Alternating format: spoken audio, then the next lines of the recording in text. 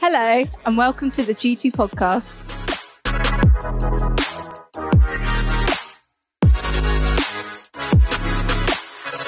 Hi, G2. Thank you so much for having me.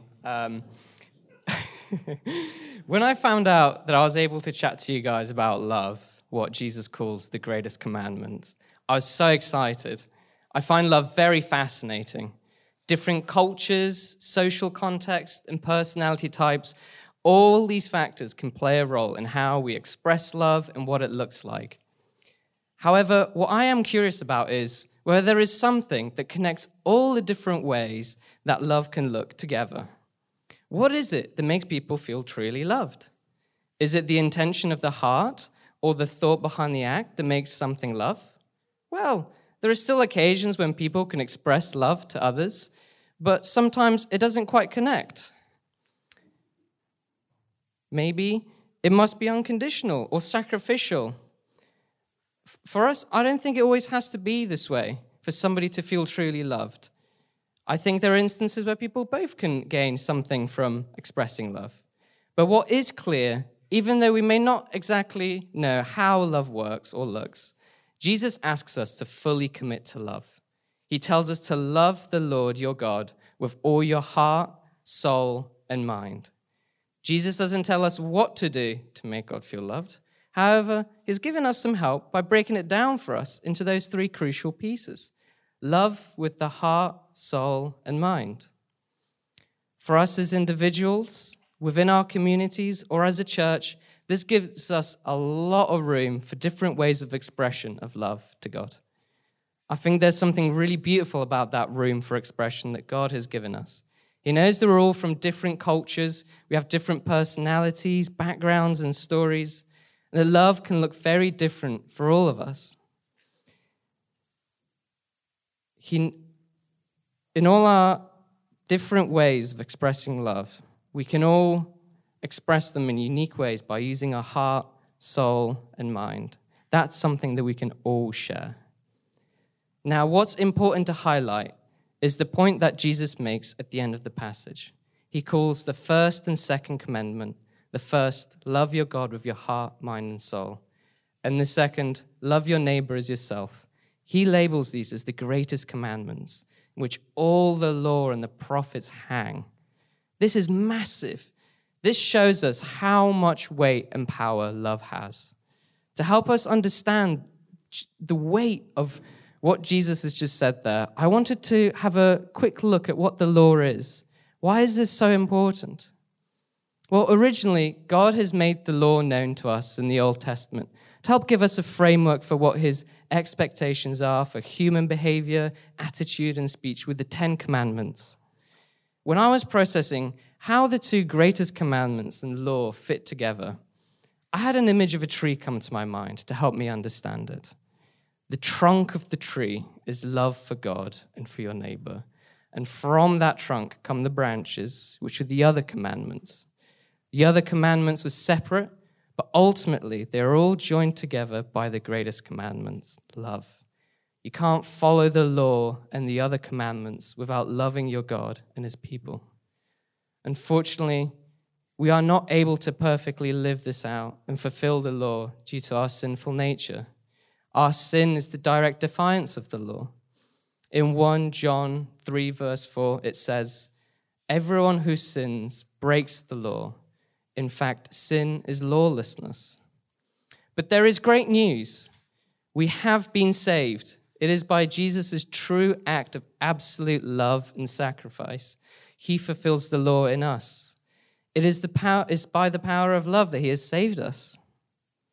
So what purpose is the law serving? Why has God made the law known to us? Was it God's way of giving us a step-by-step guide to making us perfect and righteous? Well, the Pharisees, calling themselves the experts of the law, unfortunately used the law coldly and wrongly in that way. They had a cold and bitter heart with which they used the law as a tool for righteousness. This is probably why they were so keen and excited to grill Jesus on this. But the law was never given to us to feel righteous or to set ourselves above others. Peter highlights that the law was given to us to provide us with an awareness of our sinful nature, and that it is by God's grace and love that we can be made righteous through faith and not work. This is well explained in Romans 3, verses 19 and 20, where Peter says, "Now we know that the law says, it says to those who are under the law, so that every mouth may be silenced and the whole world held accountable to God. Therefore, no one will be declared righteous in God's sight by the works of the law. Rather, through the law, we become conscious of our sin." The Pharisees have completely missed the point. We all fall short of the law, and no matter how hard we work, we will never be righteous. But it is by faith and love that we are saved. We can also learn a lot from the law, as it blesses us with that great awareness of what love is and isn't through it. So in return, how can we express love to God and to each other like he does to us every day? Let's bring it back to the passage. Jesus tells us that we need to love God with all our heart, spirit, and mind. He specifically pointed out these 3 points, and I think it will help us practically to think about how we can tackle this. Let's break it down first, piece by piece. So firstly, I like to think of the heart as your center for character, your emotion, your personality, your longings. And one way in which we can love God with our heart can be by forging that emotional and longing connection with God's character. Getting to know God's own personality and character, as well as reaching out with your heart, may be one way to approach this. And with the Spirit, we are all blessed with wonderful gifts of the Spirit. One way that we can love God is by making full use of our fruits of the Spirit and serving God through that. Bring it back to the picture of the tree as the law, with the trunk being love and the branches being the 10 Commandments. You can think of the fruits of the Spirit almost like growing from that tree as actual fruits, from the branches. You can't have that fruit without that love from the tree, love for God, nurturing them and providing them. And then finally, you have the mind. To help us love God with our mind, have a think about, what is your life and mind focused on? Are you fixated in your mind on God and your expression of love? Or are there other things shrouding and getting in the way of your focus? Is all your thought and attention set on committing to God in that moment? Focus is so important in loving to God. God tells us in the Bible that he loves it when in your mind you're obedient to God and choose him over the otherworldly material things. We can see this in Matthew 6, verse 24. No one can serve 2 masters, for either he will hate the one and love the other, or he will be devoted to the one and despise the other. You cannot serve God and money. And we can also see how focus and obedience makes God feel loved in John 14, verse 15, where he says, "If you love me, you will keep to my commandments." So to close, let's bring it back to the very start of the talk. With all our different cultures, backgrounds, personalities, love can look very different. But is there something that can connect all the different ways we can express love?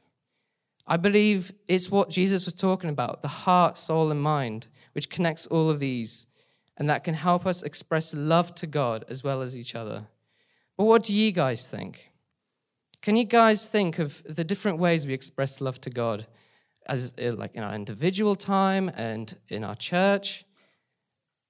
And yeah, so I would like to invite everybody into some discussion now, and turning to 3s or 4s or whoever's closest to you, and just discuss, what are the ways that you guys express love to God, and as individuals or in the church, and whether those 3 elements are key in that: the heart, the mind, and the soul.